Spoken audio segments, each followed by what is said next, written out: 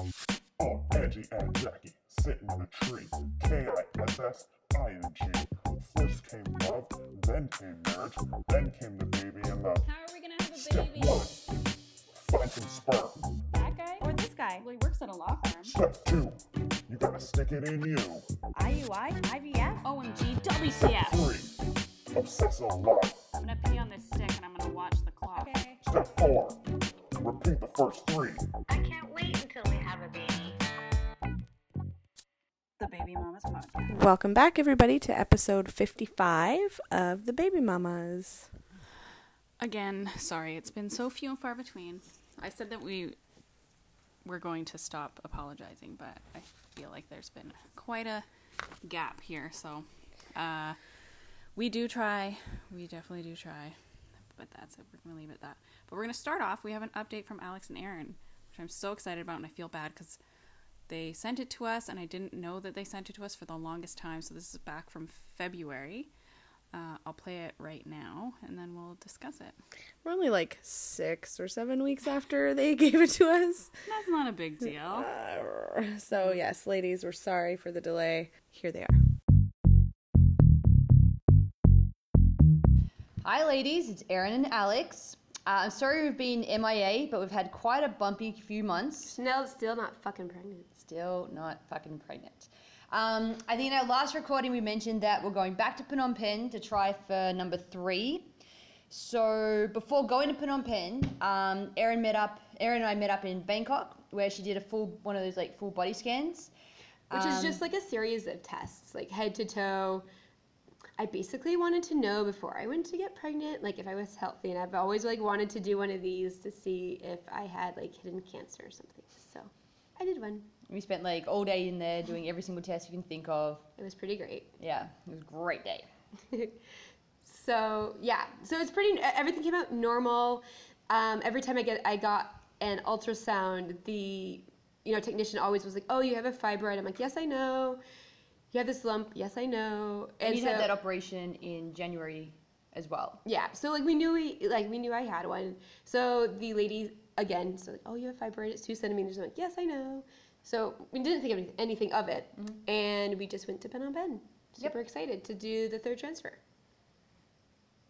And we got to the clinic and met with the doctor. We went the day before the transfer because again we had just finished the 2nd transfer a few months ago, and I don't know, we just kind of wanted a face-to-face with the doctor just to see why weren't we getting pregnant. Like we said before, we had like the 80% chance or whatever, and I still didn't conceive. So we met with him, and he's like, "Oh, you're so healthy. You look great." I'm like, "Oh, I know. I just got this health exam," and I was like bragging about how healthy I was. And I'm like, "Yeah, and the tumor or the fibroid's like 2 centimeters, blah blah blah." He's like, "It's how big?" I'm like, "It's 2 centimeters." He's like, "No, like how?" And he kept like asking me like millimeters. I was like, "No, centimeters." And he's like, "Oh, okay." So we went and have an ultrasound again just to make sure my lining was right, etc. And he like goes quiet, and he just starts like keeps looking at the screen. It's like not responding to either our jokes or like conversation. And he's like, "Yeah, the fibroid's grown."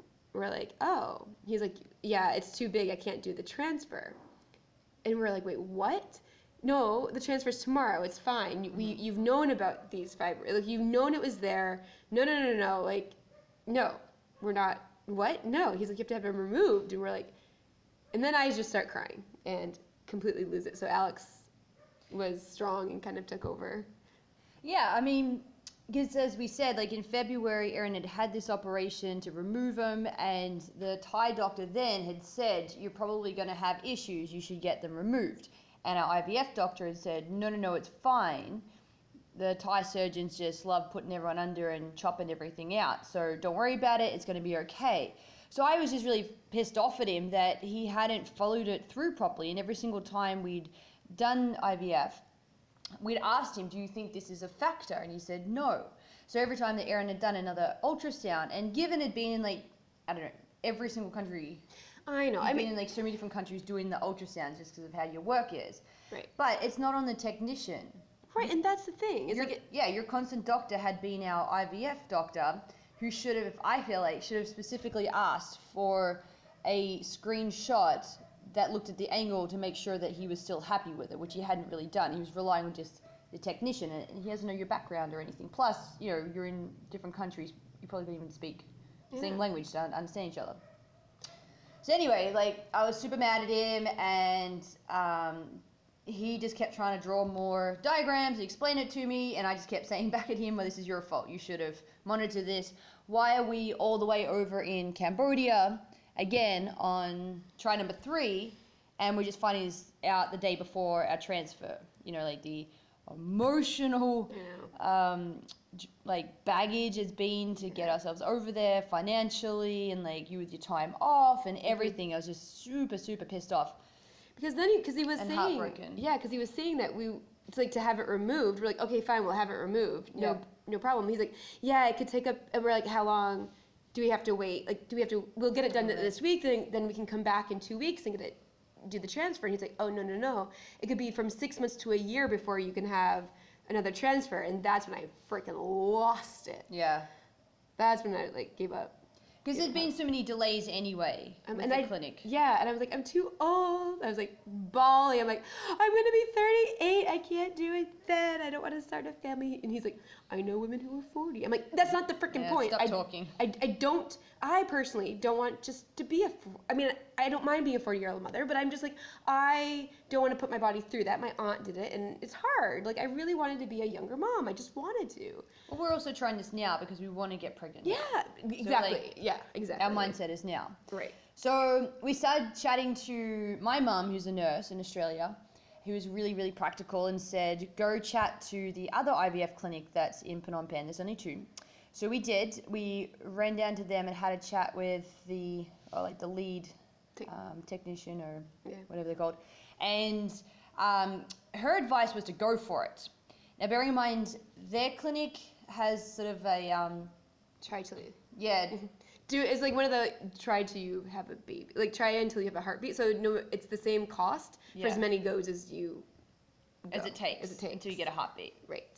So they've got a different, mission, but also they don't know our background of like coming all the way over from Bangladesh and things like that. But it was, a bit confronting to have like we've got 2 opposing opinions here. Our doctor's saying nope, you got to go have like surgery now, whereas this doctor's like no, I would have gone for it. So we were standing at the front of the clinic trying to debate this, and I was like calling our doctor again, and I was just going around circles with him saying like, you're here, are the embryos defrosted? Because that was the other thing I was worried about. Like, these idiots had just defrosted and forgot to, like, put them back in or something. And, like, we don't want to waste embryos. Should we just go for it now? And then if it doesn't work, then we'll have the operation. Yeah, so But they didn't defrost the embryos. So they didn't, yeah. It's fine. Or at least they didn't tell us anyway. Next surprise. Anyway, but I'd already booked tickets to Bangkok, and we decided that we'll just go for it. We won't, because our doctor just convinced us, he was just pleading with us of just don't waste the embryos. Yeah, I know. So we said fine, so we just hopped on a plane, went straight to Bangkok. The next morning, you met with the IVF. So there's a really good hospital there. Oh yeah. It's fantastic. Alex had knee surgery there. It's a really, really good hospital, best I've ever seen in the world. Like, I mean, okay, it's best I could see in comparison to the States, like way better. And the level of care is they're fantastic. Absolutely fantastic. So they have IVF surgeons. So we were doing research and like went through all their backgrounds. There's all this information you can get on their website. So we're going through and identifying who is the best top IVF surgeon. Yep. And we found one, and Alex called and was able to get me a standby appointment that next morning at 8:00.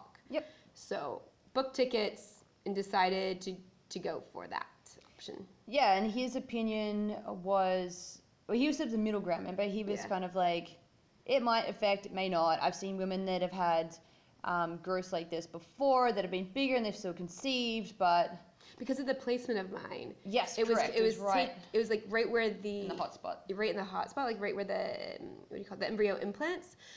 So it would decrease my chances by 50%. Because of the placement of the fibroid. So that's once he said that kind of sold me on it. I'm like, that's it. Fuck it. Let's just go. We're here. Let's just get it done. Yeah. And then we can try and move forward. And as Erin said, we made sure that we had the best surgeon we could possibly get who had the IVF background, because he is understanding that we just want to have a baby. So it's not about just getting in there and removing it. It's about removing it in the most delicate, safest manner possible to not upset your uterus, so that we could at least try again as soon as possible. Right. And he was saying it could be, if the surgery went very, very well, like perfectly, then it would be 3 months. If it was okay, then 6 months. Worse would be a year, and then very badly would be couldn't conceive. Yeah. So that was our spectrum. Between 3 months was the best case scenario that we had. So that's what we were hoping for, and that was our goal. Yeah. Right. So you went into surgery that night, and I was hanging out in the room just doing some Facebooking. I was quite bored, and I decided that we'd had such a shocker of the year that we needed to love something, and we also knew that we were moving countries. Because while this was all going on, right, yeah. I'm also going through salary negotiation with this new position within the same agency, but just like a new position. So I was battling for my salary and trying to get Alex some benefits. So yeah, so I was like in a deep argument negotiations while going through all. Yeah, pretty much at the same time as having ultrasounds and everything. This is like this crazy 48 hours that we had. So then I started, I joined a group called Golden Retrievers of Philippines, Manila, and I got us a puppy. And we could pick him up as soon as we landed. But I just felt like we needed something, so poor little Erin comes out of her surgery at like 2 o'clock in the morning. Oh, remember I was fighting with your insurance company as well? That was another thing to throw into it. That was being shit. American insurance. Alex got a really good insight into the American healthcare system. What's wrong with your people? I don't know. It's just bad. Yeah. Anyway, so poor Erin wakes up from her like lengthy surgery with just a picture of a puppy jammed in her face. And I'm not the biggest animal person. No. At all. You barely like the cat. Nah, I would say there's not much like for the cat. So and I don't remember any of this, but I guess which was awesome because I get to keep practicing it of showing her the puppy every time till I got the good reaction out of it. Like a few times she's like, "Oh fuck no!" I was like, "Shh, more drugs, please, more drugs." Back to sleep. Let's try this again. Yeah. Anyway, so then the doctor comes around to visit us next morning. We're just holding our breath the entire time to know exactly how it went.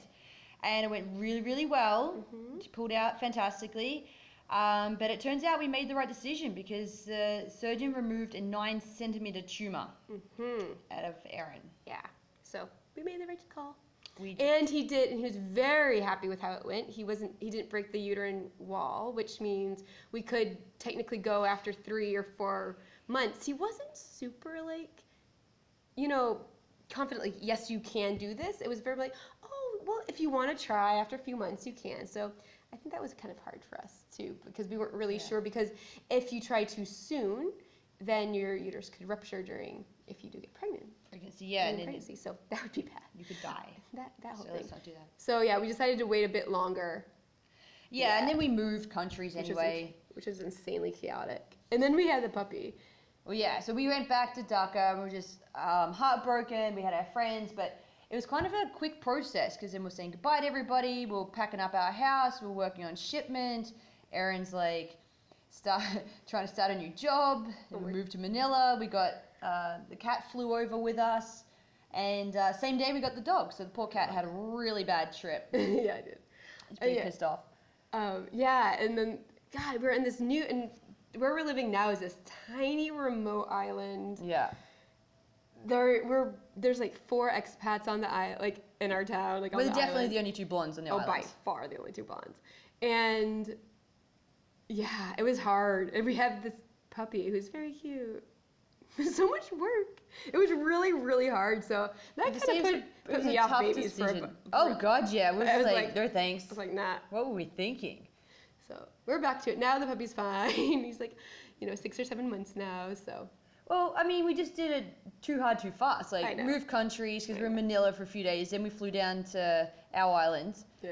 With the dog, the cat. We were in a small house before we moved into the other house. We weren't settled. Then our shipment came, and then you had to go back to the States to go see your brother for a bit. Yeah, it was insane. Yeah, It was just a really lot. insane. Anyway, so we've got our shit sorted a bit more now, and we're settled. My job's going really well. really crazy, but I love it. I'm managing an office now, which is awesome. And we are building 900 houses. Yep. Because there was the super typhoon Haiyan came through a few years ago and totally devastated the island. So we're rebuilding 900 permanent houses, which is pretty awesome. I'm learning a lot about construction. And Alex is studying and getting some master's classes under her belt to keep him busy. And yeah, so because there are no jobs here for foreigners, unfortunately she wasn't able to get a job, which kind of sucks for her, but she's been incredibly supportive and supported me throughout the whole process, even though we knew by moving to the Philippines it would mean that Alex wouldn't be able to work. So she made a huge sacrifice for me, and I'm very appreciative. But yeah, so Yeah, we're it's been here. fun. This is like country life. It's very different to Bangladesh. It's very quiet.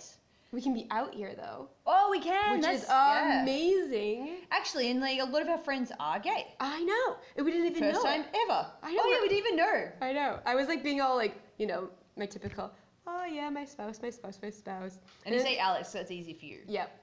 And then they're Filipina, and I was like talking to the girl, and I'm like, da da da, and then like slowly like realizing she's pretty like liberal and like not conservative. I'm like, okay, and then like talking more, and then finally I dropped the name, and then I finally say she, and she's like, it's about freaking time. She's like, I figured there's got to be something in there, and I was like, oh ha ha ha.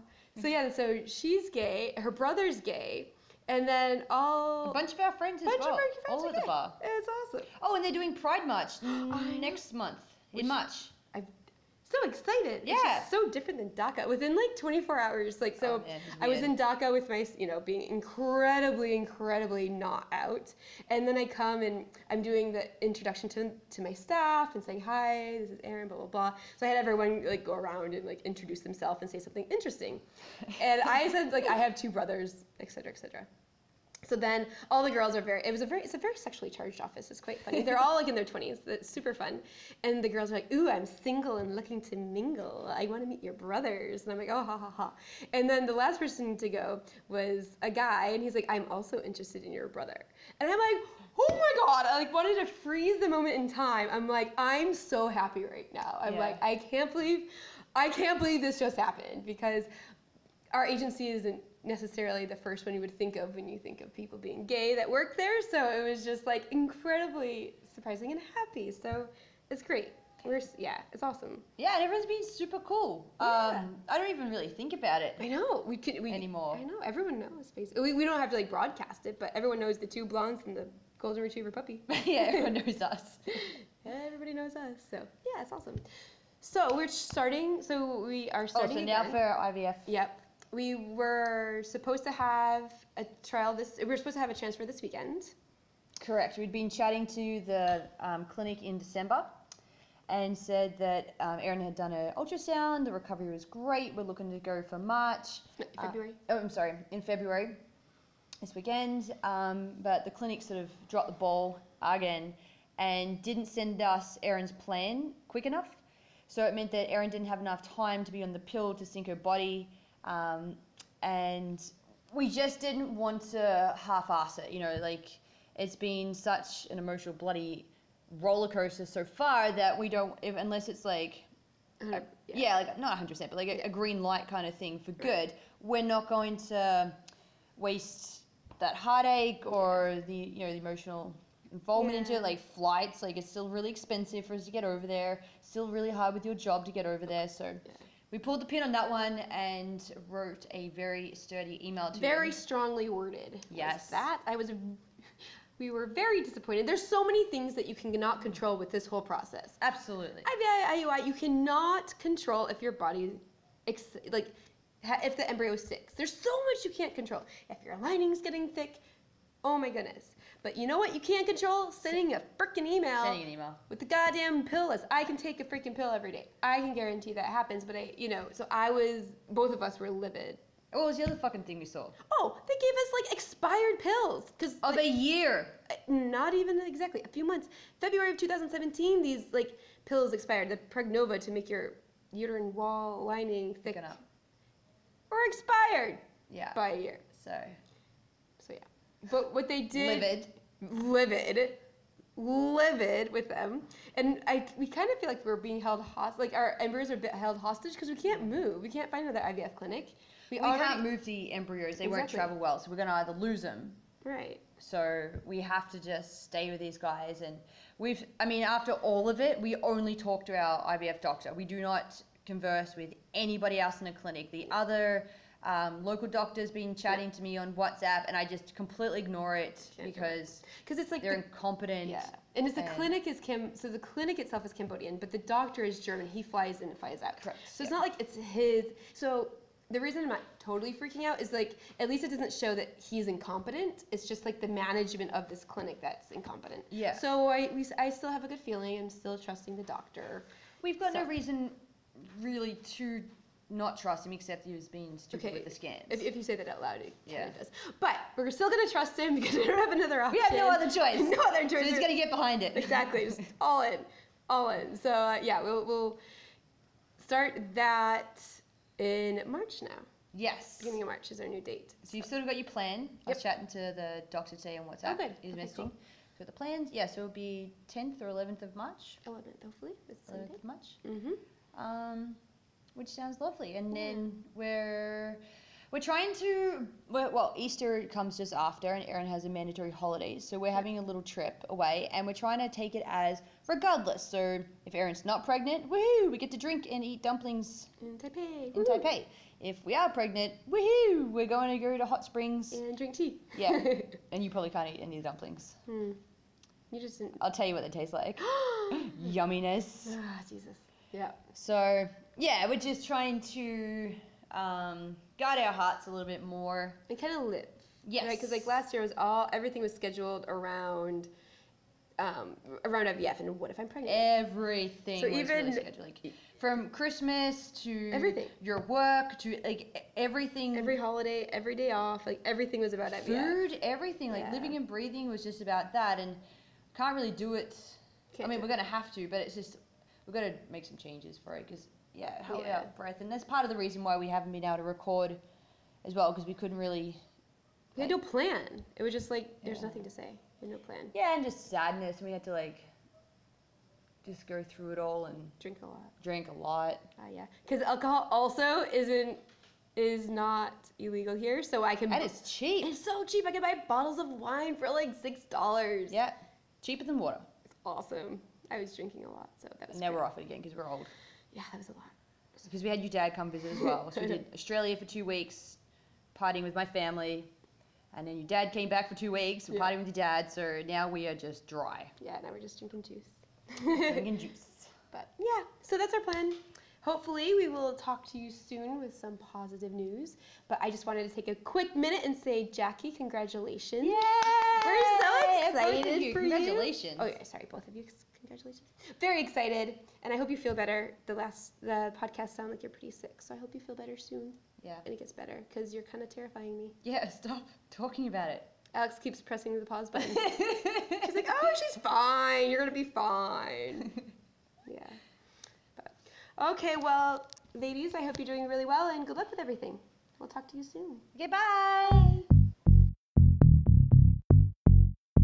All right. So that was a really good update.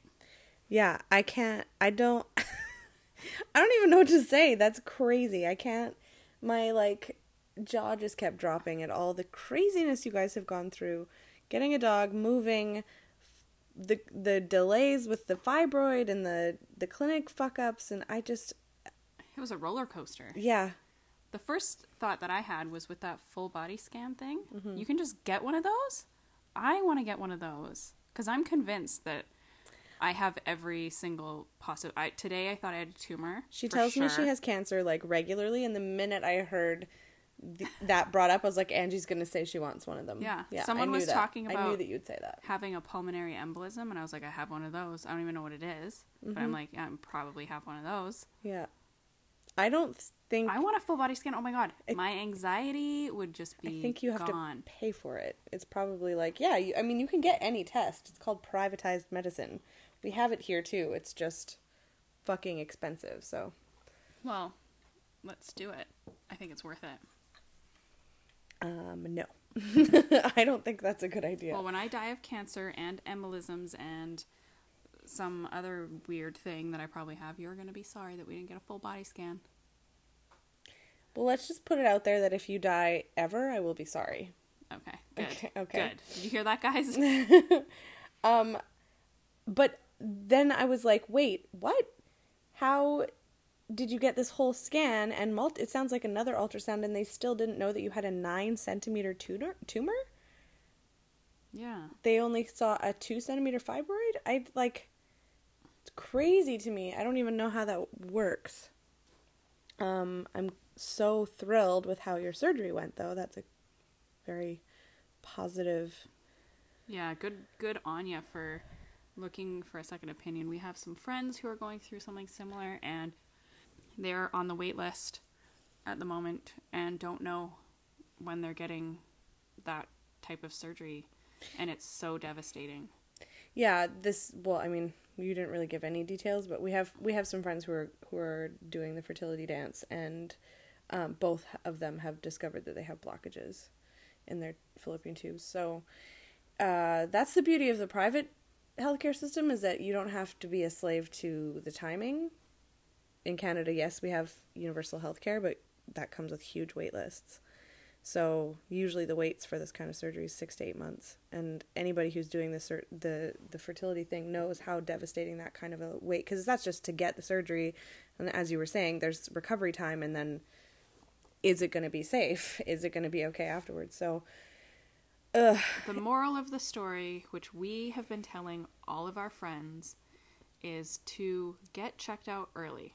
Yeah, even if you don't want kids for like 8 years, just get checked out now, because it's good to know, so that when you're finally at that place where you're like, I need kids, it's already too late. That's the thing. Like, when you decide that you want kids and you're ready for it, you are already so emotionally invested in that it's not going to be okay when something comes across your path that delays it. Yeah. And we had only the tiniest taste of that. Oh my God. The more stories I hear, the more people that we meet, the more people that we know going through this fertility process, especially the more like lesbian couples, the more I just keep thinking, wow, we're so fucking lucky. And I feel so terribly for people like you guys, like any of you who are struggling, that have had so many barriers like this. But that's why, because I hear all of this, that's why I'm telling my friends who are like, oh, we're not going to have kids for a year. I'm like, do it now. Get your fucking HSG. Go talk to a specialist. Just get it started, because it doesn't mean you have to start trying to have kids right now. It just means you know that your body is going to be ready when you are. Yeah. And that's so huge. And I was a huge pain in the ass with one of our friends who we've said this to before. But I was like, listen, I just found this out about another friend. And, like, it wasn't until I was, like, being such a pushy pain in the ass that she was like, wait, everyone has to get this test? I was like, yes, I've told you this. Everyone has to get this test, because no fertility specialist would proceed without knowing that your fallopian tubes are clear. Or they would, but it would be very much, what's that term? Malpractice? Not malpractice. They're not doing anything wrong, but just... unethical. No, not unethical. Well, I don't know. Give me more things. Just, like, not best practice. Yeah. Well, and all of these stories just scream to me that there needs to be regulation, period, in fertility medicine. Worldwide. Like, it doesn't seem like, you get told different things from one doctor to the next in the same clinic, let alone different doctors in different countries, different doctors in different clinics in the same city. Oh, shit. Anyway, so it's shocking to me how much variability there is in the information that's given out. And it's not, it doesn't stop at fertility. It continues on with all things surrounding pregnancy and pre- and postnatal care and all that kind of stuff. But it's all medicine.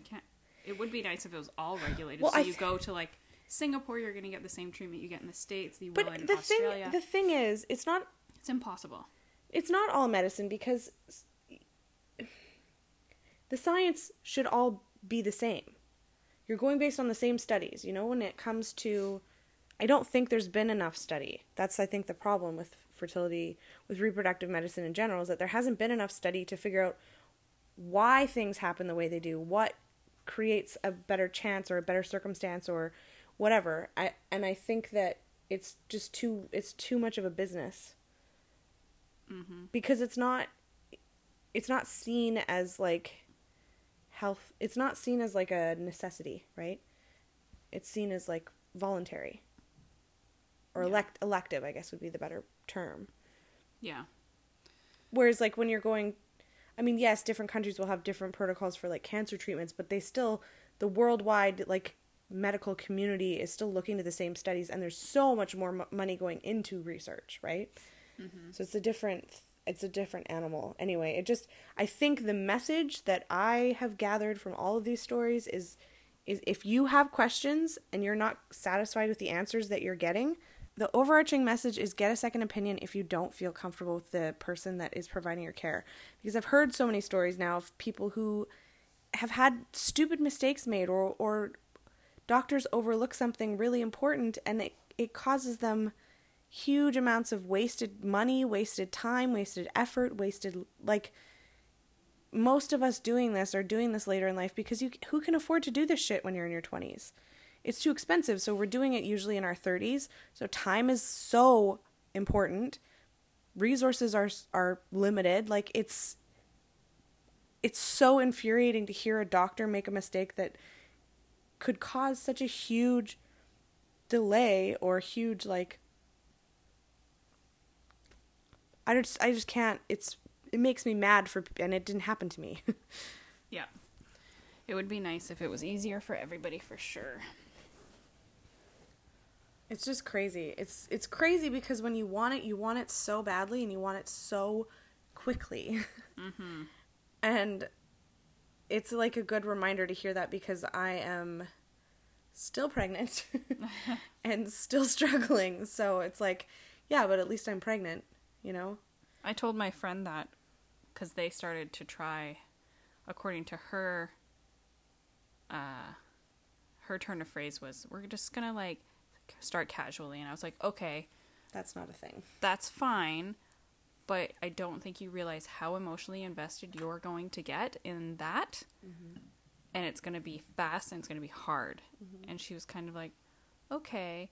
Because I think she was going into it thinking, like, I don't want to be obsessing about every single detail. And, like, because we all do. Because you have to. Yeah, and it was, like, 2 months of, like, casual trying. And she was like, this is heartbreaking. I was like, I know. Yeah. That's the thing. You think that, oh, we'll just... I know that it's not going to be fast, and you can say all these things to yourself and think that you're going into it really level-headed, but you have no control over how you feel. Mm-hmm.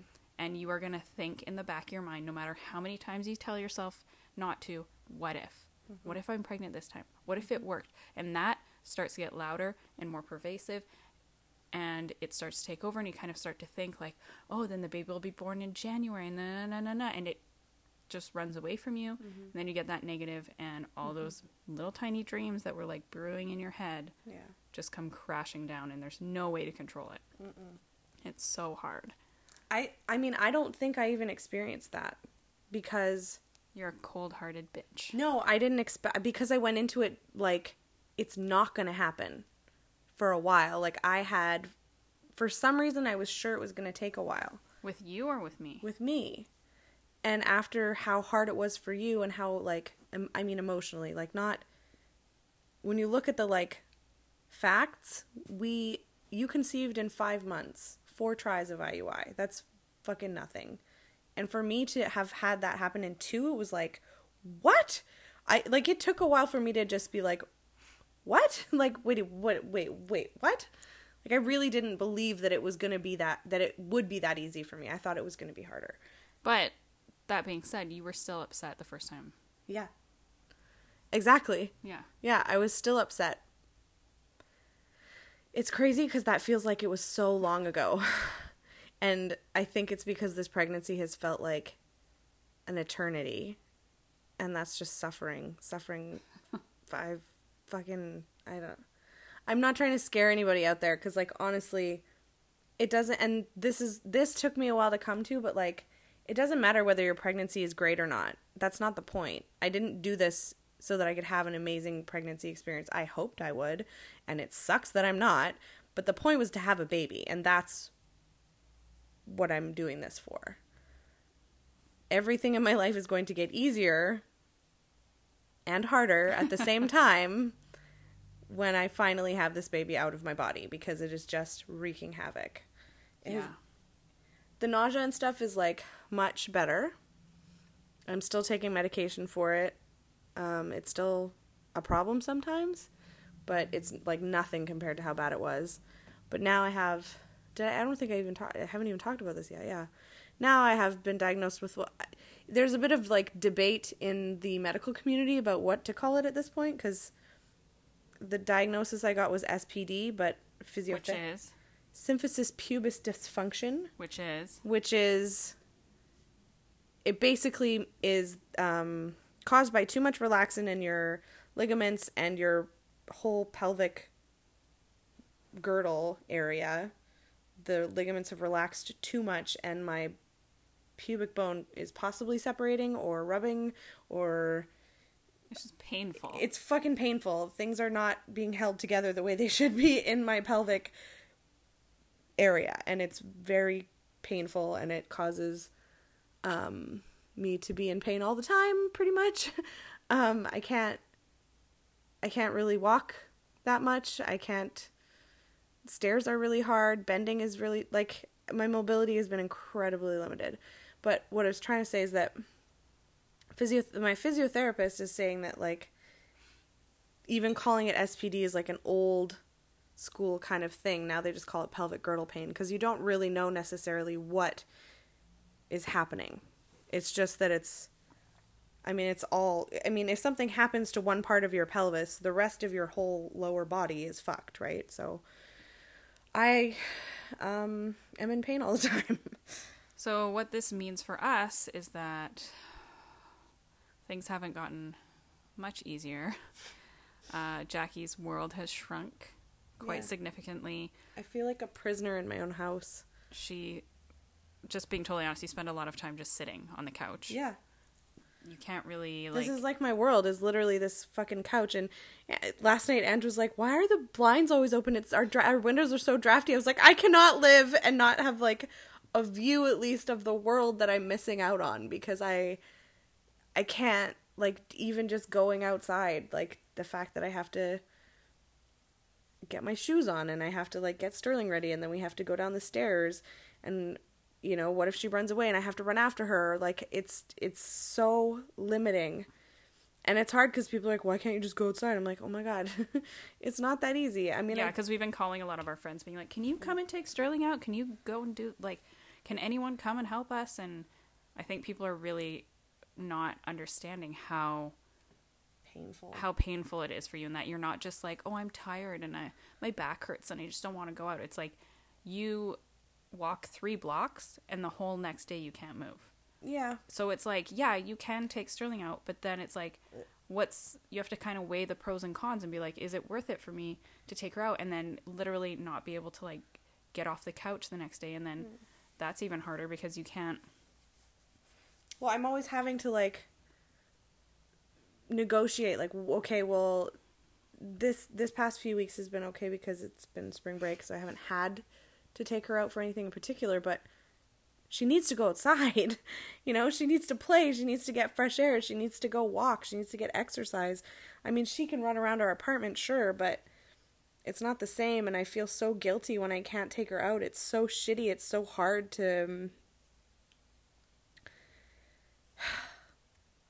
I keep telling myself that it like doesn't bother me anymore, but it's really hard. Because I feel like I'm not giving Sterling what she needs, and I'm with her all the time. And like, some of our friends have been really awesome and super helpful, and it still makes me feel bad because I can't do what I want to do for her.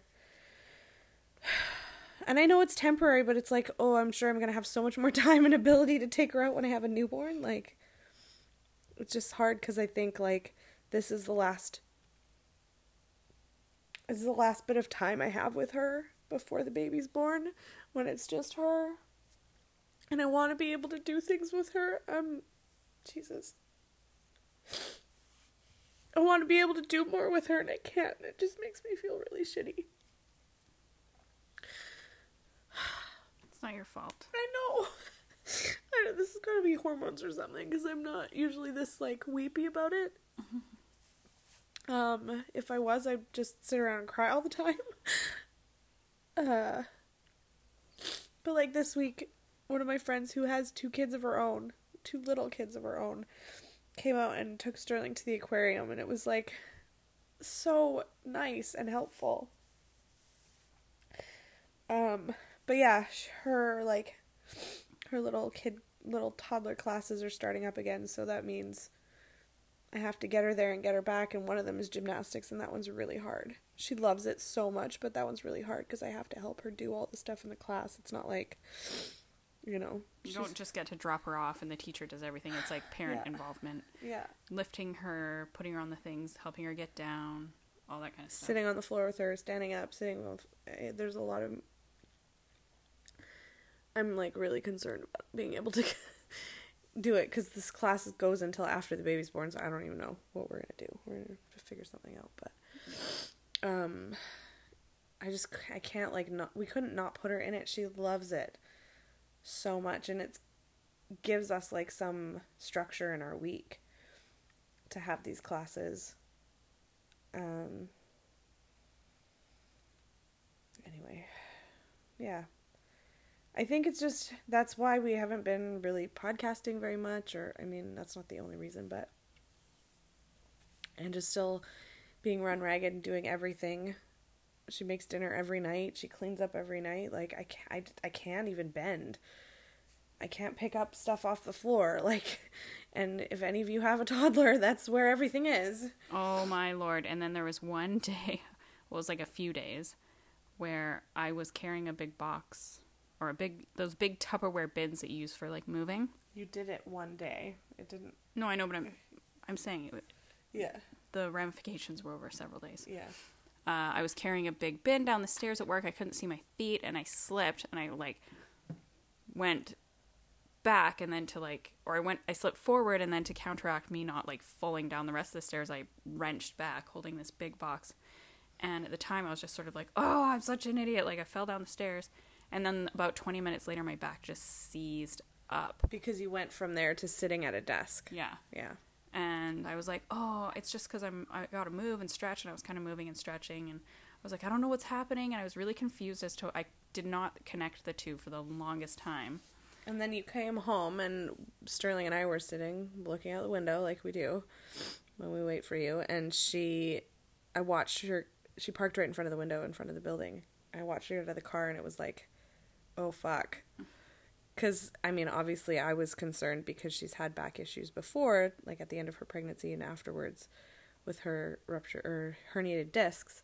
So when you came in, I was like, what happened to your back? And you were like, oh, I'm just, like, so lazy. And, like, I was being so hard on myself. I was like, this is because I don't exercise and I haven't been doing, like, stretching, and it's just, and I was feeling so terrible.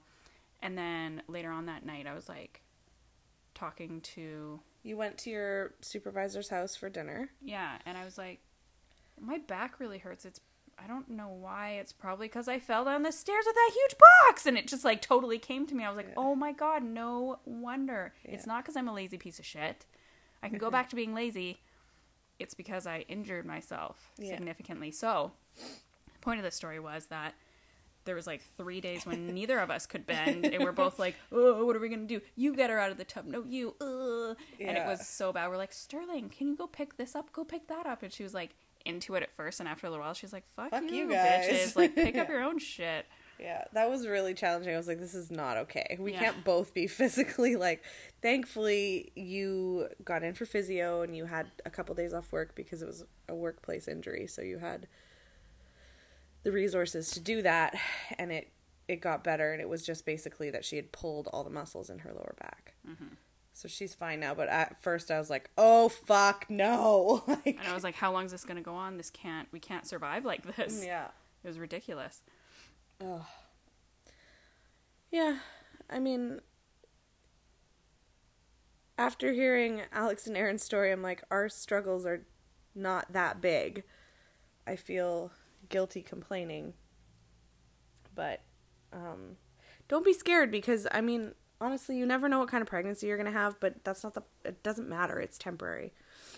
It doesn't feel temporary while you're pregnant, but just worry about getting pregnant, and then, you know, after the crazy shit you guys have gone through, you're probably going to have, like, the most perfect pregnancy ever. I hope that for you. That's what people keep telling Jackie. Oh, you've had such a crazy pregnancy, you probably have such an easy birth. Or my baby's going to be so easy. I'm like, you know, whatever. If this is just, like, the penance I have to pay for having gotten pregnant so quickly and easily and cheaply, whatever. This is just, it just is. I don't know. Yeah, it just is. And it's the only, like, I'm not going to do this again. I'm not going to do this again. I have no interest in doing this again. No. None. Like, none.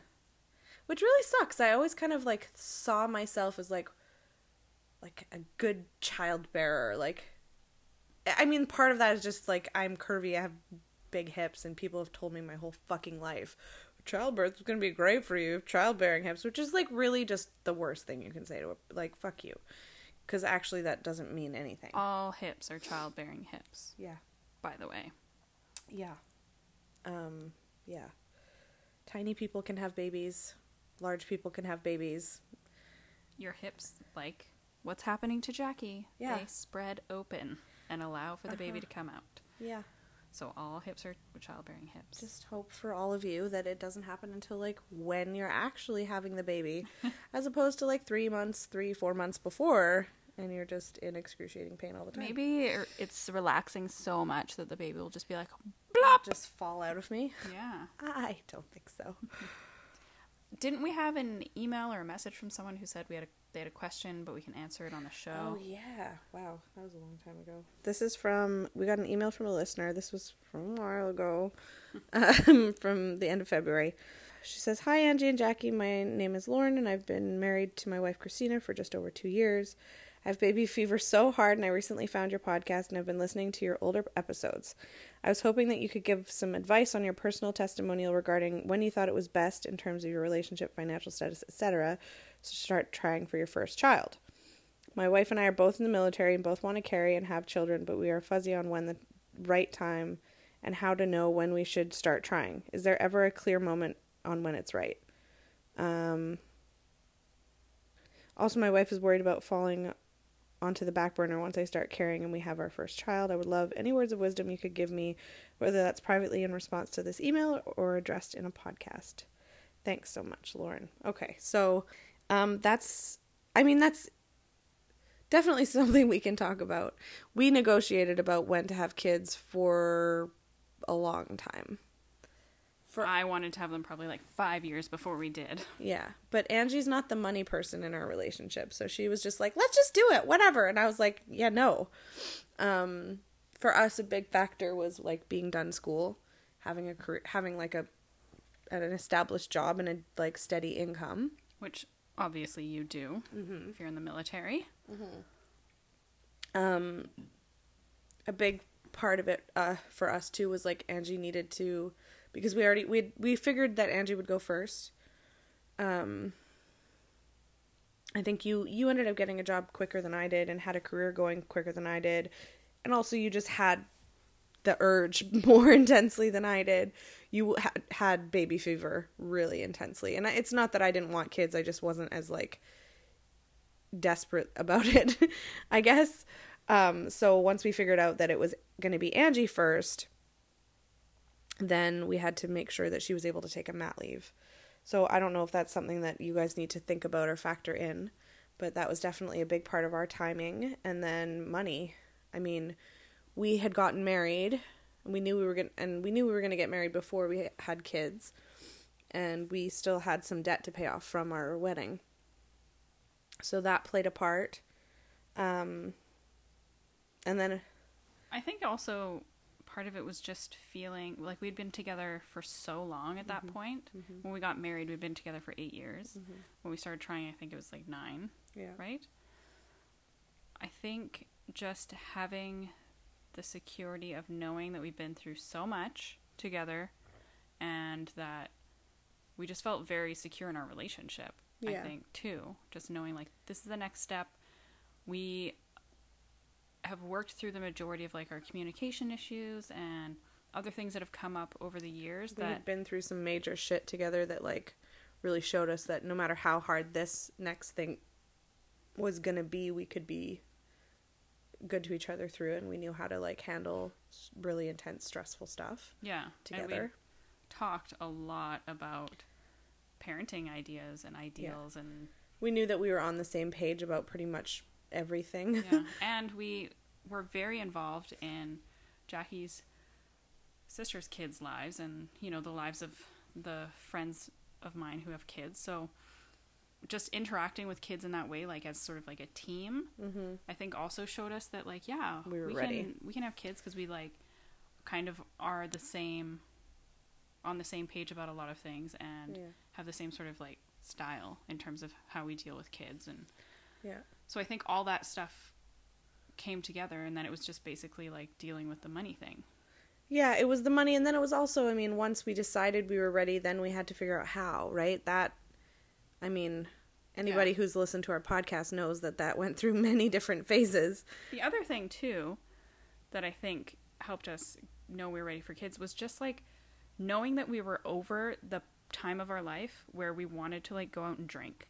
Where and we be wanted selfish and party all that and shit, where it's like, oh, my friends are out and I'm at home and I feel so, I'm like FOMO, like just getting all of that out of your system. We did that. We did really that so hard, like for so long that it was nauseating, and I'm really glad that we did it. Yeah, because I literally don't miss it. No. At all. My friends, or I hear about people going out and I'm like, ugh, no thank you. And I think about being hungover and I'm like, no. I know, and like people even say to me, like, oh, do you miss drinking? I'm like, no. Like, no. I don't care. I mean, it's probably part of that is that I feel like shit. So I'm like, whatever. Alcohol's not going to make me feel better. Yeah. I just remember toward the end of when we sort of like started to settle, when we would still go out, and me just being like, I don't want to do this anymore. Like, I'm doing it because I can and because we should, and yeah, we'll have fun. But ultimately, I just wanted to, like, be at home with you. And so I was definitely over that lifestyle, and I think that that's really important for parenting, because I've seen some people who don't get that chance because they have kids young, or it's not out of their system yet, and then it's like an internal conflict for them. And it creates issues with their partner. They start to feel resentful towards their kids. They feel like they're missing out on a lot of things, and that's just not a great way to go into parenting. You want to go into parenting just loving fully life. Committed to parenting, because it's not something you can do halfway. Like, it is fucking full on. So you really need to go into it knowing, like, everything in my life is going to be different, and that's okay. Because, I mean, I've heard people say things like, oh, well, kids just have to fit around our schedule. That is so ridiculous. That's only a thing that people who don't have kids say, because it's impossible for that to happen. Unless your schedule already happens to be, like, getting up tons in the middle of the night, waking up really early, and going to bed really early, and, like, never going out and doing super big fun things. So I think being around, like, knowing what it's like to be a parent, it helps to have friends who have kids, to have, you know, family members who have kids, to see it firsthand. But really, like, a big part of our timeline was age. Like, we were like, we're fucking running out of time. And I think definitely when that voice that's like, kids, you want to have kids, what are you thinking about kids? Like, that's in the back of your head starts to get louder and starts to take over, is definitely a point at which you should start. Well, for definitely, Angie, that voice was, like, intense. Screaming. Yeah. So it really wasn't... It was. I don't think we could have waited any longer. No, I would have left you and gone and done it by myself. We'd had moments where you were like, if this isn't going to happen, like, I can't be with you anymore. And I was like, whoa, like... No. I know, I was like, because if you and I decide we're not going to have kids, or you don't want to have kids, or whatever, I need to go and find someone else. And that's going to take years. And I'd never said I didn't want kids. I always wanted kids. Yeah. And I knew that going in. Like, we talked about that very early on, because my last relationship, my ex didn't want kids, and I was like, that's fine. It wasn't fine. I was like, no, I like always wanted to have kids. So if you both know you want kids, you're both in a like stable job, your relationship is doing well, I would say now. Because that's the other thing, is that if you feel like you're ready, if conditions are apt for you to be able to have children, you have no idea how long it's going to take for you. Going back to the beginning of the podcast, get checked out now. So even if you're like, yeah, we do, let's start in 2 years or a year and a half. Yeah. Just start the process now, because then if everything's fine, you got it out of the way. So then when you're ready, you just start. Yeah. Without issue. And you know what? I'm going to say something a little bit controversial, and it's completely just because it's from our perspective and our own experience. Don't go for the known donor shit. I feel like it's like a red herring. Yeah, and it creates so many issues, and I've heard a few times now that people just really want to like have this person that they know be the donor, and then it just doesn't end up working, or it's just too hard. And I honestly think your chance of getting pregnant that way are like way lower. I know that they say it's the same as having sex, but I really don't think it is. It's not. It's not, because you're not like... It's not like living with somebody and being like, okay, it's time, let's fuck. It's like, okay, we have to schedule this, and this person's schedule has to be...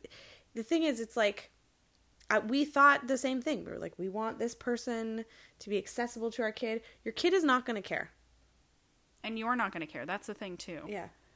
Is that... Your kid is going to have 2 dedicated parents, because that's the thing. It's really hard to put all this effort and time into getting pregnant and having kids and not be an invested parent. So this kid is going to have 2 really invested parents. And it might be a question... I mean, I would say definitely go for a donor who's willing to be contacted when the kid's 18. So at least if the kid has questions, they can ask them. But, kids they're going to be fine. And it's not... You're trying to create this sort of like fantasy world where the kid has every access to every person who could... That's not the point. It's so easy, I think, in that circumstance to get wrapped up in having that person's kid instead of having a kid, making the family that you want. But on the other hand, I'm thinking now we've had listeners and stuff like friends of friends who've used known donors, and it's worked. So it can work. It can work. It's just whenever I hear someone's going that route, I'm like, ugh, just cut out that whole idea and just go straight for sperm you can buy, because it's so much easier. I would just say maybe there's like a middle ground in there where it's like, know what you're asking of this person is... It's probably not going to take 1 or 2 months. It's probably going to take 6 to 12 months, if not more. And they need to be able to do everything that you ask them. Yeah, which means like getting STI screenings, getting their sperm analyzed. I think would be silly not to ask them to not like... You can't just have sex with a bunch of people up until the day. Like, you want to conserve the best sperm, so... They'll have to limit their sexual activity and their masturbation. Like, they have to be available when you're ovulating. They have to be willing to sign over legal papers. Like, it's a lot. I think you just have to really go into it eyes open, knowing what you're asking of that person, and make sure that person is fully on board. And the minute it starts feeling like they're not, and you're having a hard time getting them to comply with things you asked, and their timelines aren't working out, they're not available to you, I think maybe the message is make sure you know what you're getting into, and then once things start going south, just don't hold on just for the sake of... Cut and run. Yeah, cut and run. You think you're saving yourself so much money, but the money is really negligible in the long run when it comes to how frustrating and heart-wrenching it can be when it doesn't happen 1 month because that person let you down. And you can't really control it. There's so little, like Erin was saying, there's so little that you... Alex? I just was like, wait a minute. I think I'm referring to the wrong one. Alex. One of those people. Alex was saying, you have so little control in this process, and it's just giving up another bit of control. Yeah, so why bring in a third person into it and have to like figure out their schedule? The other thing too is that I don't know if I've mentioned this on the podcast before. I probably have. I am so happy, even though our known donor is like a lovely person, I'm just very happy that I don't have to consider anybody else. That I don't have to think like, oh, have I sent so-and-so pictures of Sterling recently? Or should we invite him to her birthday or invite him to this? Or like, should we like do this and have to, that's so much brain space when you're already like raising a child and dealing with like your own life and everything, that it also makes Sterling and baby number 2 feel very like unique to us. Like they are ours. And I know they would most likely feel that way as well, but I think it does sort of like pull you out when you have that awareness of like who it is and that you know what they're doing because you're friends on Facebook and that kind of thing. And it could really complicate a good friendship. I think it's possible to make it work, but it's sort of like finding that unicorn, you know, it's not the norm. Yeah. And you will probably not regret the money you spent on the sperm. You absolutely will not, because I was saying this to my friend too. I was kind of gently trying to talk her out of using a known donor, but I was just saying, you're not gonna look at your kid 5 hours, 5 days, 5 months after they're born and think like, her nose is really weird and like we shouldn't have chosen our donor. Yeah. Ugh. This kid. Or I wish this kid looked more like this guy that I really care about. You're not going to think anything. You're just going to think your kid is the most amazing thing in the world and you're going to love it to death. Yeah. Doesn't matter where it came from. If you slept with like a dumpster person, you're going to love that kid. If you know, it's crazy. Think about that JC Duggard girl who was like kidnapped, held captive for 18 years and like repeatedly raped. Had 2 kids by her like rapist, and she like loves her kids who are half genetically this man who stole so much of her life from her. Yeah.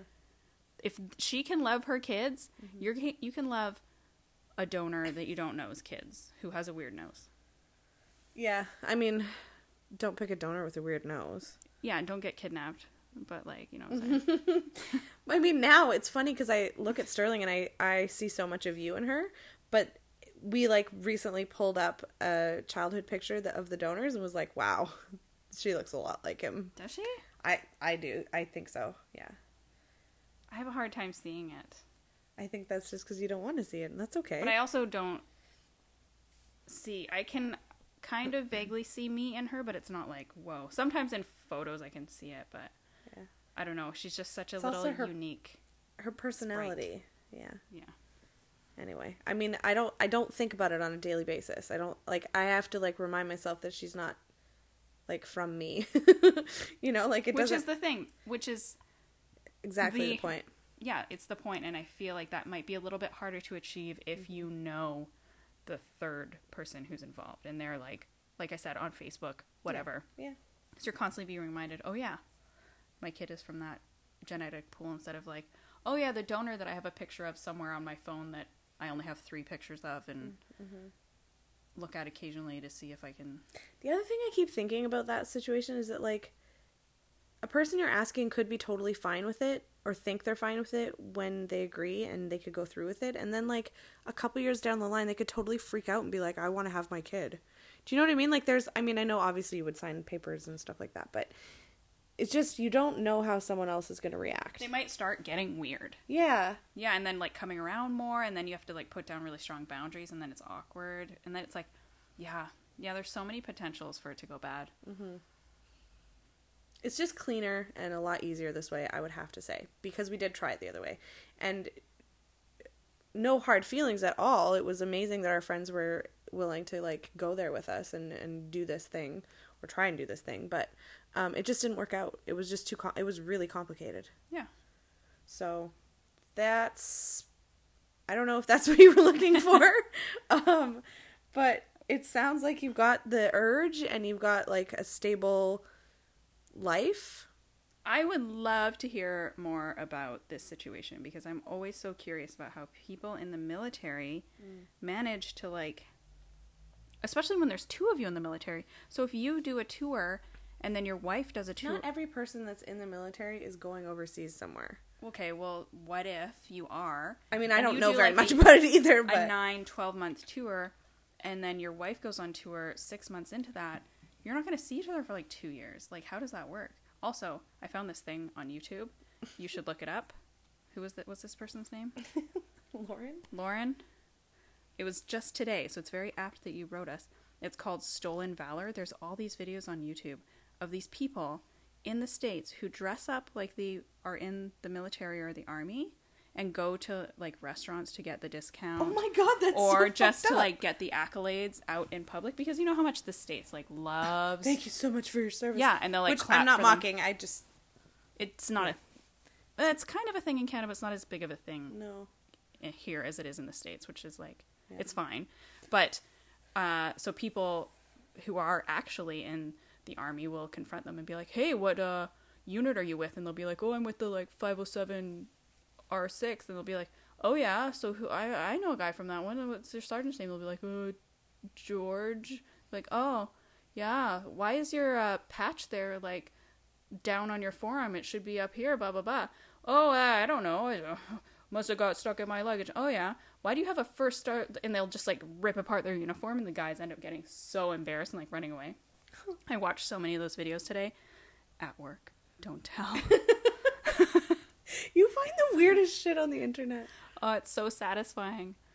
I That can't is believe people such do a that. fucked up thing Isn't to that do. weird?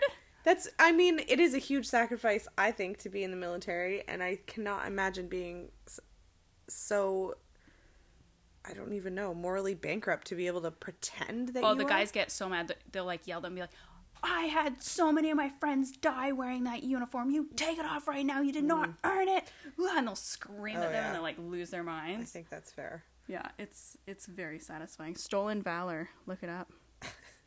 And if you feel like sharing more about your military life and what that looks like in your relationship, we're open, but don't feel like you have to. Yeah. Just because you asked us a question and Angie's got... In another life, I would have joined the army. That was my plan, actually.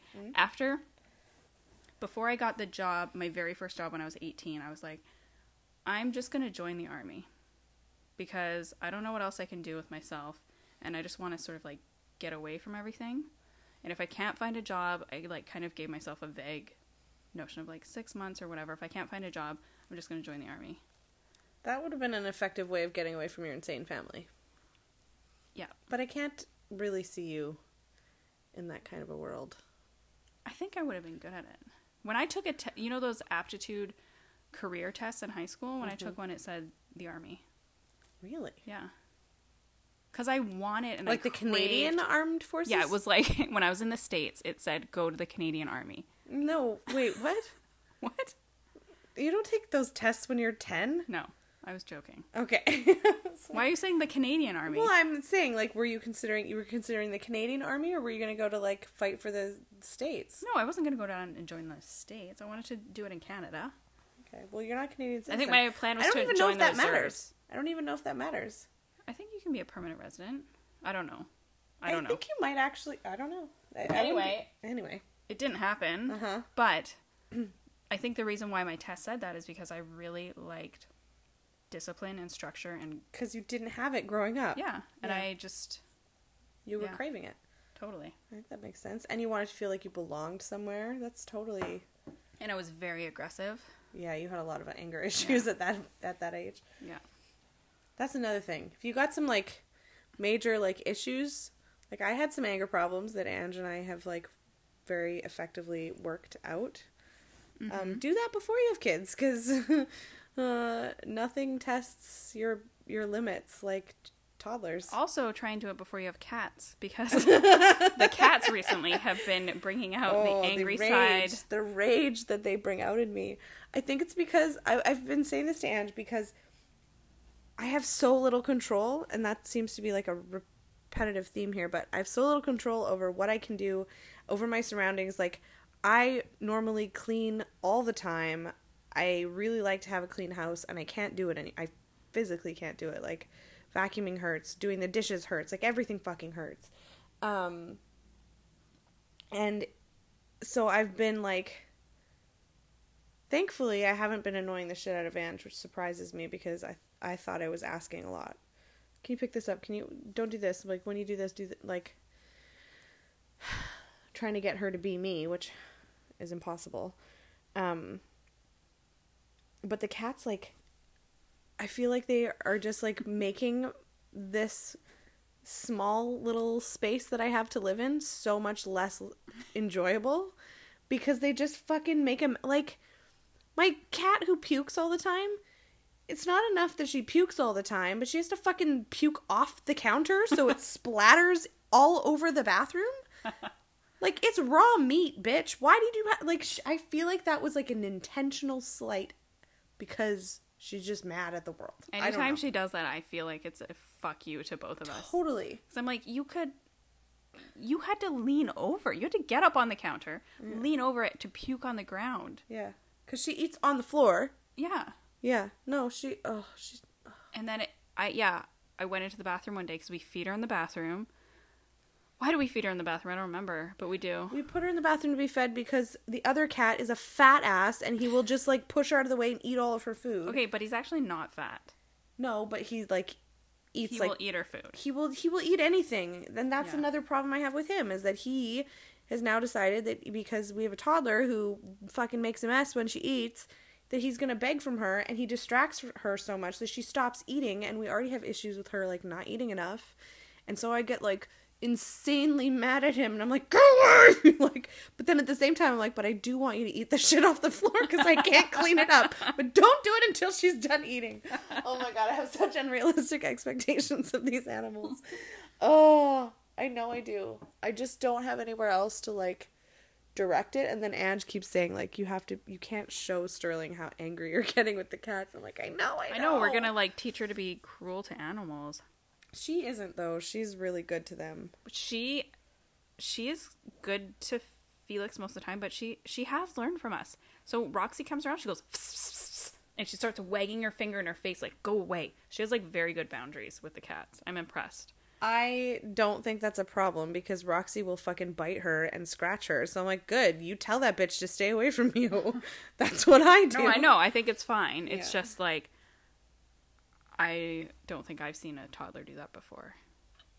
With a cat be, like, very stern, like, no, I don't want you around now. Psst, psst, psst, go away. And she'll, like... so funny. If I'm, like, getting mad at Roxy for doing something, which is pretty much all the time, she, like, will come in from any room and be like, yeah, I'm there too, team mom. And she'll be like, ah, hey. And she, like, claps. Yeah, totally. So, like, if she's in the dining room and Jackie's in the living room, like, Roxy, get down. Sterling will immediately just start hitting whatever's closest to her to, like, also make noise. Like, yeah, get down, Roxy, you motherfucker. Oh, my God, it's so funny. Poor Roxy. Well. Oh, my God. Does anybody want a cat? We tried to rehome her. We messaged people about rehoming her because there was a period of time. Did we talk about this on the podcast? I think we did. Yeah, but no one wants her. She's not rehomable. Yeah. She's just not. And you know what? I feel guilty because part of the issue is that I can't touch her as much as I can't pet her, I can't cuddle with her. I'm, like, insanely allergic to her. This is the problem with being mildly allergic to cats. Okay, it's fine in your normal life, you're mildly allergic to them. You get kind of accustomed to it and it's fine. Then you get pregnant and your immune system goes fucking nuts. And you can't even look at the cat without having, like, a massive allergic reaction. So that happened to Ange when she was pregnant. You still kind of have that same level of reaction. And I don't know if that's because you're still breastfeeding or I don't know what. I don't know. But I am now having the same thing happen. So our cats are just love-starved a bit. Yeah, so strangers come over and they're like, touch me. Just, like, pet me for a second. But, I mean, I don't want to blame them for their drooling, but, I mean, if they didn't drool so much, it wouldn't be so hard to, like, pet them and spend some time giving them some attention. That's true, because the drool is what I'm the most allergic to. Yeah. So if I do choose to, okay, Felix, come here. Now he's going to come here, but, okay, No, like, I'm going to pet knows you. That doesn't mean anything. It's probably 15 seconds before I have... A puddle. And this is not an exaggeration, you No. guys. You can ask any one of our family members.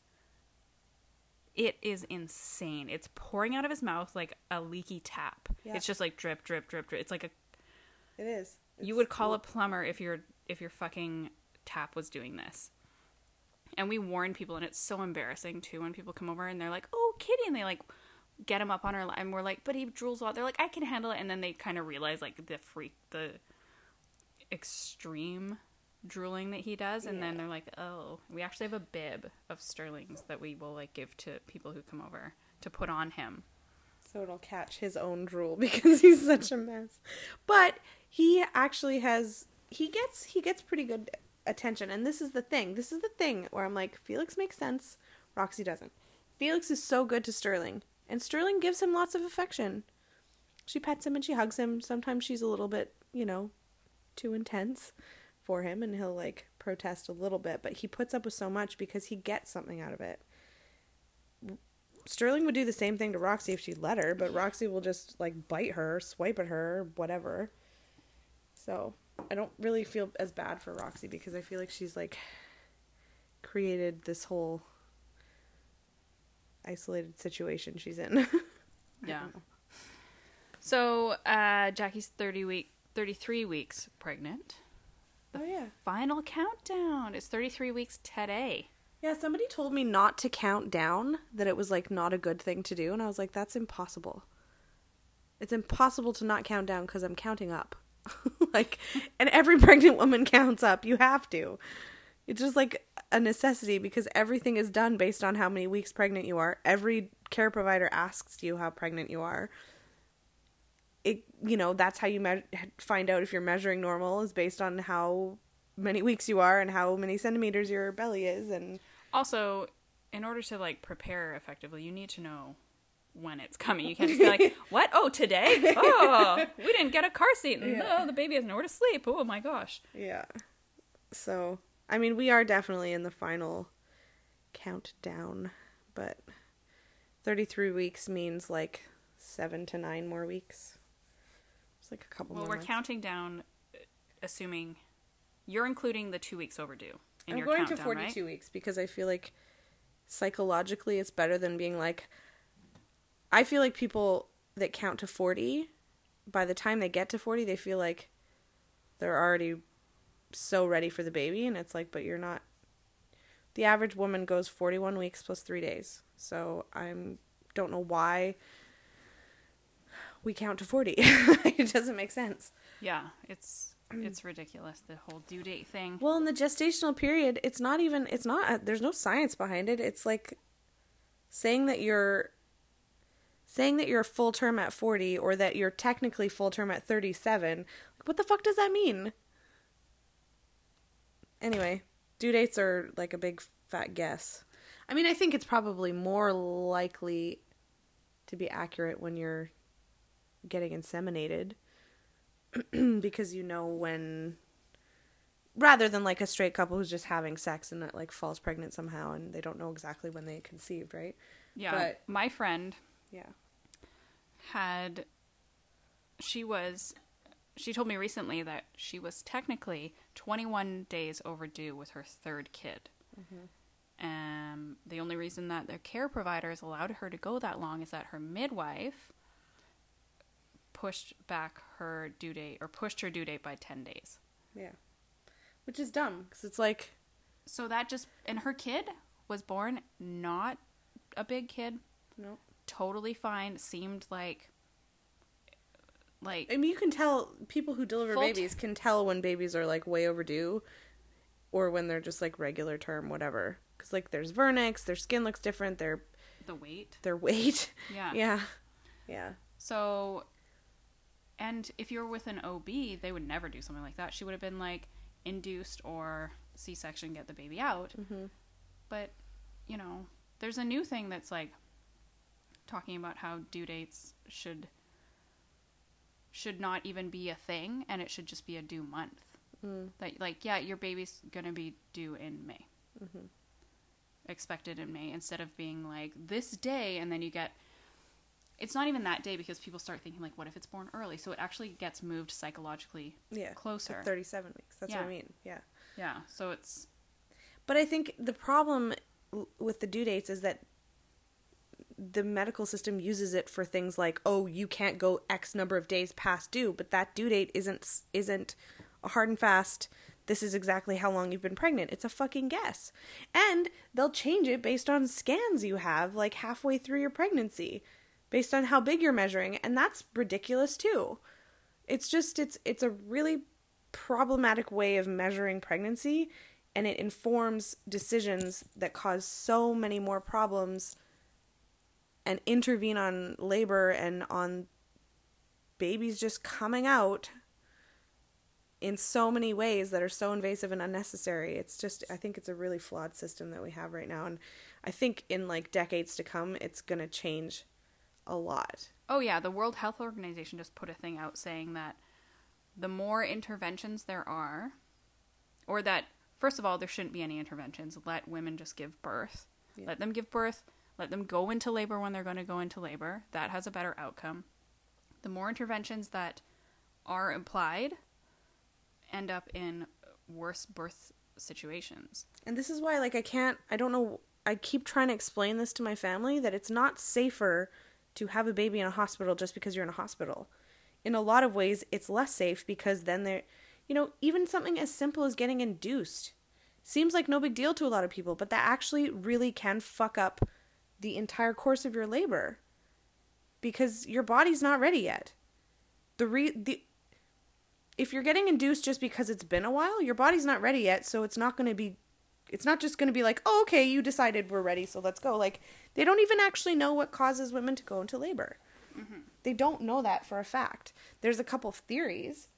Some of them are based on, like, your body no longer being able to support, like, your metabolism not being able to support the baby anymore. Okay, that's one thing. But when it's, like, one of the other theories is about the baby's lung development, yeah. Right? That once your baby's lungs are ready, there's like a hormone excreted or something, and it signals your body to go into labor. Well, if you're just deciding externally to do that before, your body's not ready, your baby's not ready, and you're just forcing something that's like, literally, if you just leave it alone, it will happen. And I think we have such a weird mentality about it. And it's... I think the mentality that people forget is that they think that being induced is just starting labor, and it's not. No. What being induced does is it causes contractions, mm-hmm. but not necessarily the right kind of contractions, mm-hmm. and it doesn't actually put your body into labor. It starts this like crazy bodily reaction that isn't actually labor. Mm-hmm. That's the thing. It's not the same labor that your body would go into naturally, mm-hmm. which is why half the time interventions are needed on top of that, because it's not natural labor.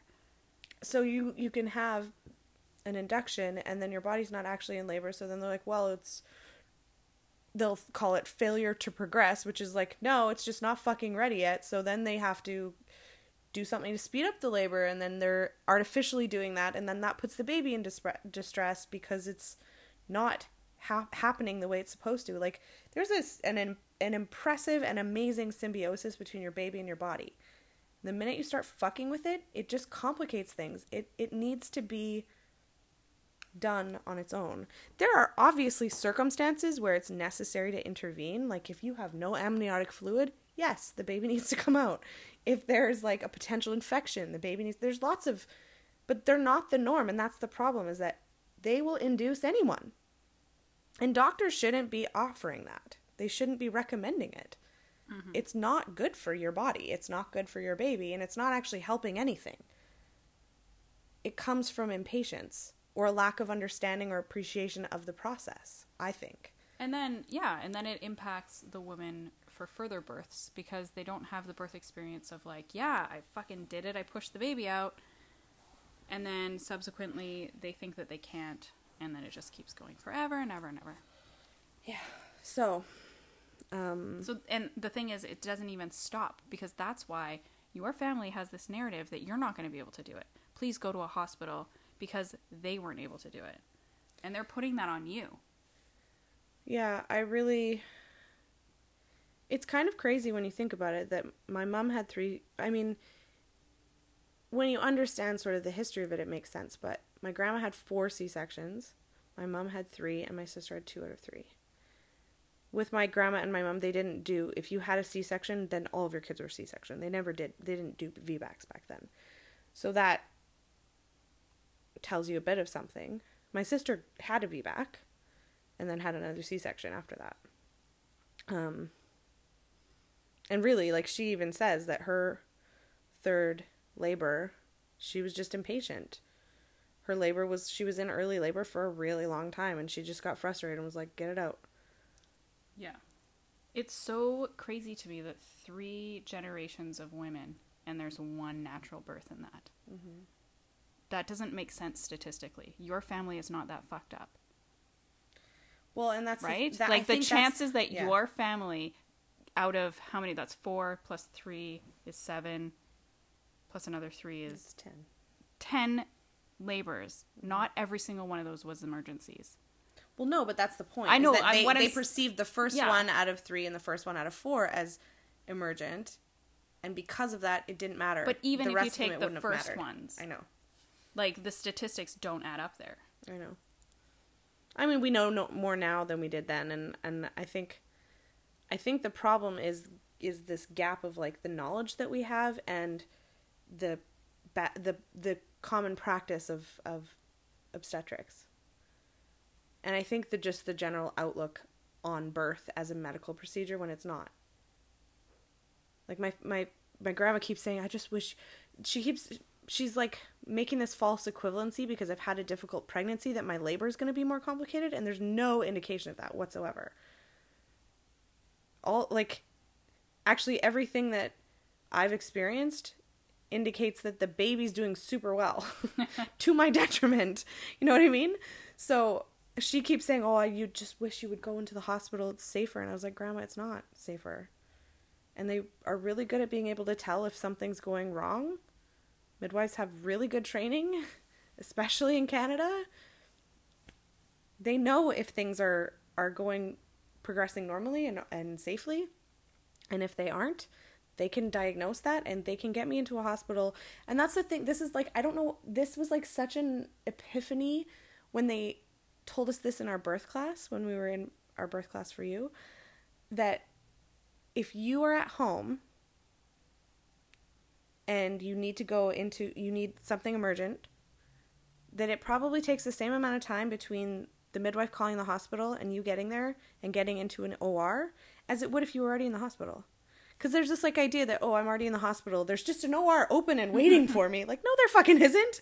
Like, it's the Grey's Anatomy thing where they're like, oh, she's bleeding, OR, and they just, like, rush you immediately, and 5 minutes, like, later you're... In a real, normal situation in a hospital, ORs are booked, solid, and you have to bump somebody, and you have to make sure that there's a team ready, and you have, like, preparations... They have to clean it, they have to require time, so...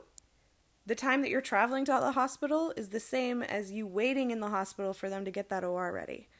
I mean, if you're living somewhere rural, yeah, maybe that's different.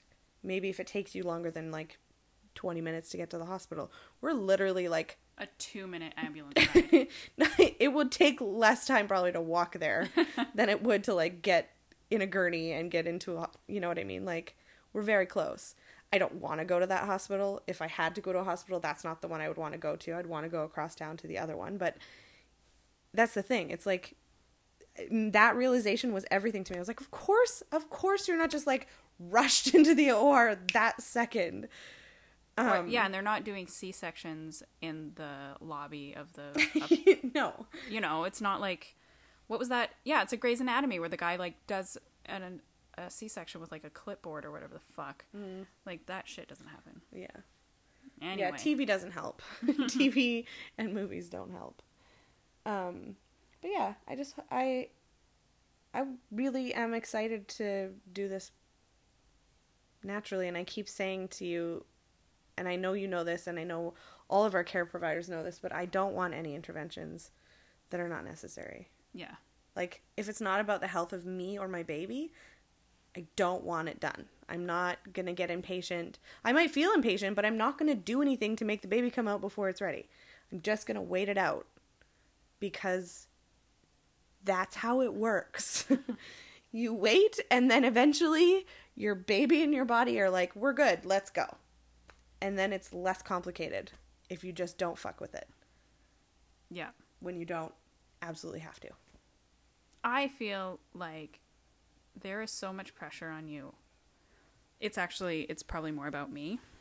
But I want you to be the first woman in 3 generations to have a natural birth the first time. Yeah. Like, that would be amazing to me, to just, like, break that fucking cycle. I'd definitely be the only one in my family to do it without, well, at home, completely naturally. Yeah. Yeah. Totally. But, I mean, after watching you do it, I'm like, why wouldn't I? Yeah. It was... I just feel a lot of pressure on your behalf, I guess. Yeah, you feel it. Because I don't feel it. I I'm just want like, it for whatever. you so badly, because I'm like, I want to show them that it doesn't have to be this way. I want not necessarily just them, just like the world. Like, I want to break that cycle of these women whose labors were taken away from them, that these like this amazing experience that I had of like birthing my own baby and like pulling her out of my body, that whole thing of, and then feeling like a fucking amazing warrior and still very, very proud of myself and empowered. You were amazing. Yeah. You should have that feeling. Your mom should have that feeling. Your Every woman like should have that everyone should feeling. have Yeah. deserves to have that feeling, because it is something that's so unique to being a woman, and it's so unique to being a mom, to being a mother. To have there's that taken also- away from you there's when it's also- unnecessary, like, There's also so many makes me things feel that crazy. intervening like can damage. Like, it's a very delicate thing. Like when the baby comes out and you have that baby put on your chest right away, it triggers oxytocin. It triggers all of these things in your brain, in your chemical makeup that cause you to bond. Like, my grandma literally didn't see her son for 8 days. There's no way she was as bonded to him as she should have been because of the way her birth went, the way they did birth back then. And I mean, I think that whole generation was like the Valium moms, you know what I mean? These like housewives who were like robots and overly medicated because they were so like, I mean, there's probably lots of reasons for that, not just the birth, probably also like misogyny and culture and like lack of rights and lots of stuff. But I think that there's so many things that people don't appreciate about the process as natural, that when you start interrupting it, it's like you're losing these like bits of magic that happen in this crazy process that is just how people have been coming into the world for, you know, thousands of years. yeah. And the hubris of man to be like, I know the way that's like better. It's like, you don't even understand what you're intervening on. And that's the thing that really drives me nuts, is like, medicine forgets, like, you don't know what causes a woman to go into labor, but you're going to try and recreate it. Why? To control it. But there's literally no good reason. I think the mentality behind it is just to like control women's bodies. Yeah. Well, we are probably just like preaching to the choir, right, everybody? You all agree with us 100%? No, of natural course labor, not. natural labor. Of course not. I had so part of my like physio treatment is it's through the women's hospital here, and they offer this like class. It's like an educational class for like a prenatal physio class. And one of the women in my class, it's funny too because the physiotherapist works out of the hospital, and her perspective on birth is very medical still, I think, because the way she talks about home birth is sort of like this weird magical thing that some people do, but it's like so not the norm, which is not really that true, especially not in Vancouver or BC or Canada, I would say. Well, it's so hard to tell because we're like so entrenched in that culture that I don't think we can actually say that. There is a lot of home births, but that's because we are like part of it. You know what I mean? Like, one of our really good friends is a doula who primarily does home births, and we interact with that sort of, you know, that culture. Same with like our midwives are very pro home birth, all that kind of stuff. Yeah. Anyway, the point being that she was sort of like, so you guys are all obviously having your babies here. And I was like, no, I'm not. Like, I'm registered there. That's like my backup plan if something happens, but no. And she was telling me about like, oh yeah, like one of our students here, she had like 3 home births and it was just like crazy. She's like, but you know, if that's what you're comfortable with, but you know, I think a lot of people just like really want the comfort of the hospital. I'm like, hospitals are not comfortable. I don't know why anybody thinks that's like, and people that have like weird, or maybe people that don't know about home birth or like are weird about it or feel like it's a weird choice, they always comment on, but the mess. I'm like, the mess? The mess? Like, they think that they're just like splooging amniotic fluid all over the house. Like, lots of people who don't intend to have kids at home end up having kids at home, and like the mess, like, have you had a newborn? There's a mess no matter what, but like, it's not like I don't know why people think it's such a messy endeavor. Like, yeah, fluid comes out, and so you have like a towel and a sheet under you, and then that gets laundered. Like, and every home birth kit comes with a shower curtain, because you put that on your bed if you're gonna if you're gonna shower. Mm-hmm. If you're gonna give birth on your bed, you put that, and then you put a sheet, and then you wash the sheet. Like, it's not complicated. And if you're smart, you have a doula, and they're amazing, and they like help with all of that stuff. Mm-hmm. That's part of their job, is to like be the support person and like organize the space and so the mess is like nothing. Yeah, I've been trying to like get my coworker to get a doula, but I think she is on board with it, but I think like her husband maybe isn't. And I keep talking to her about it, being like, so have you thought about a doula? She's like, yeah, I'm just like kind of confused about what they do. And I've like explained it to her, and she's like, I feel like I really need that.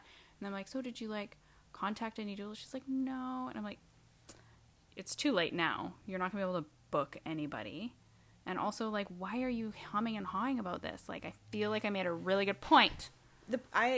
This woman said in the class, she said, she's from Brazil, and she was like, in Brazil, like, my family's back there, literally everyone, the norm is C-section. You find out your due date, you book a C-section. So when she told her family she was having a baby, they were like, cool, when's your C-section? She was like, oh, I'm not going to have one. And they were like, what? They were like appalled. And she said she actually wanted a home birth, but her husband wasn't comfortable with it. Which I'm like, what? It's your body. It's your experience. That pisses me off, because it's not, and it comes from this fear-mongering thing, like, just in case we should be in a hospital. Just in case you just need well-trained care providers. That's the just in case. An OB and a hospital are always available if an emergency happens. And that's the part that drives me nuts, is that everyone, I think, that's probably the, like, dominant thinking. I think probably more people are going for, like, more natural, unmedicated births, but they still want to do it in a hospital, just in case. Like, just in case what? Just in case you're having 18 babies and you didn't know? Like, yeah. It just irks me, the just in case. Just in case, let's, like, just live our lives in, like, the exceptions and the fears of what could happen, instead of just being fully informed about the actual facts and safety of what you're doing. Yeah. It's like driving your car. You know, okay, midwifery is like driving your car and wearing a seatbelt. Going to the hospital is like driving your car wearing a seatbelt and a helmet.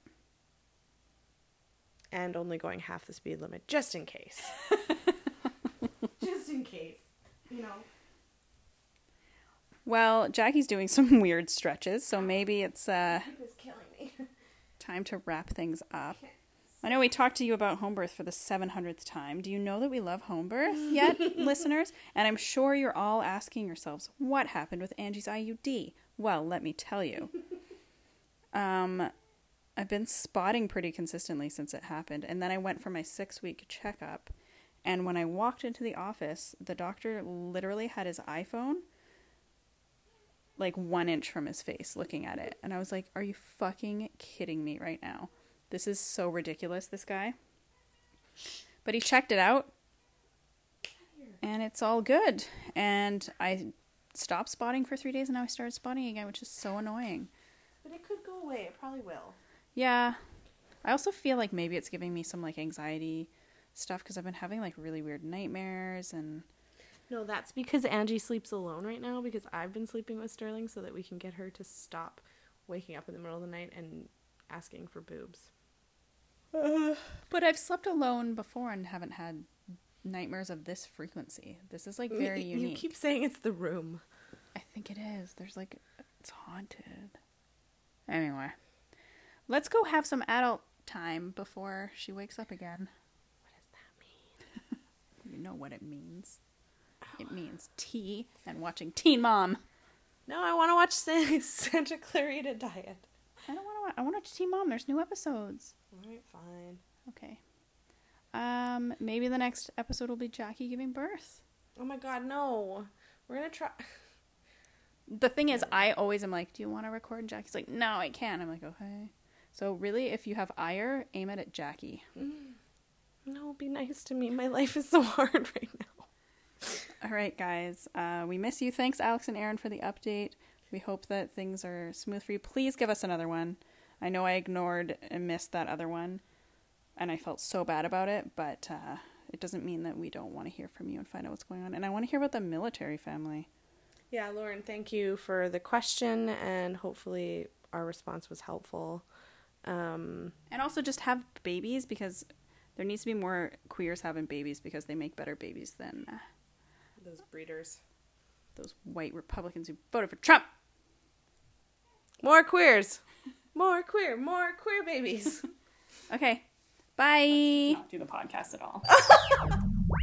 The Baby Mamas Podcast.